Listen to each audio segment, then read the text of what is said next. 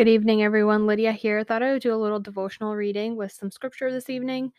This is the devotion, Jesus Calling, Enjoying Peace in His Presence by Sarah Young. When something in your life or thoughts make you anxious, come to me and talk about it. Bring your prayer and petition with thanksgiving, saying, "Thank you, Jesus, for this opportunity to trust you more.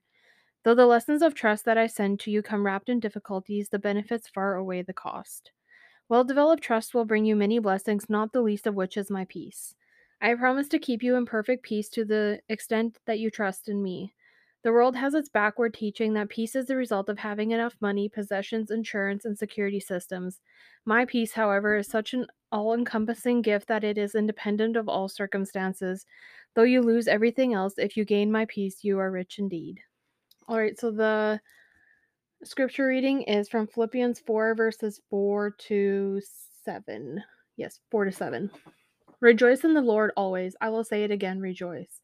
Let your gentleness be evident to all, the Lord is near. Do not be anxious about anything, but in every situation, by prayer and petition with thanksgiving, present your requests to God, and the peace of God, which transcends all understanding, will guard your hearts and your minds in Christ Jesus.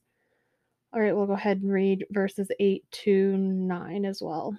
Finally, brothers and sisters, whatever is true, whatever is noble, whatever is right, whatever is pure, whatever is lovely, whatever is admirable, if anything is excellent or praiseworthy, think about such things. Whatever you have learned or received or heard from me or seen in me, put into practice, and the God of peace will be with you.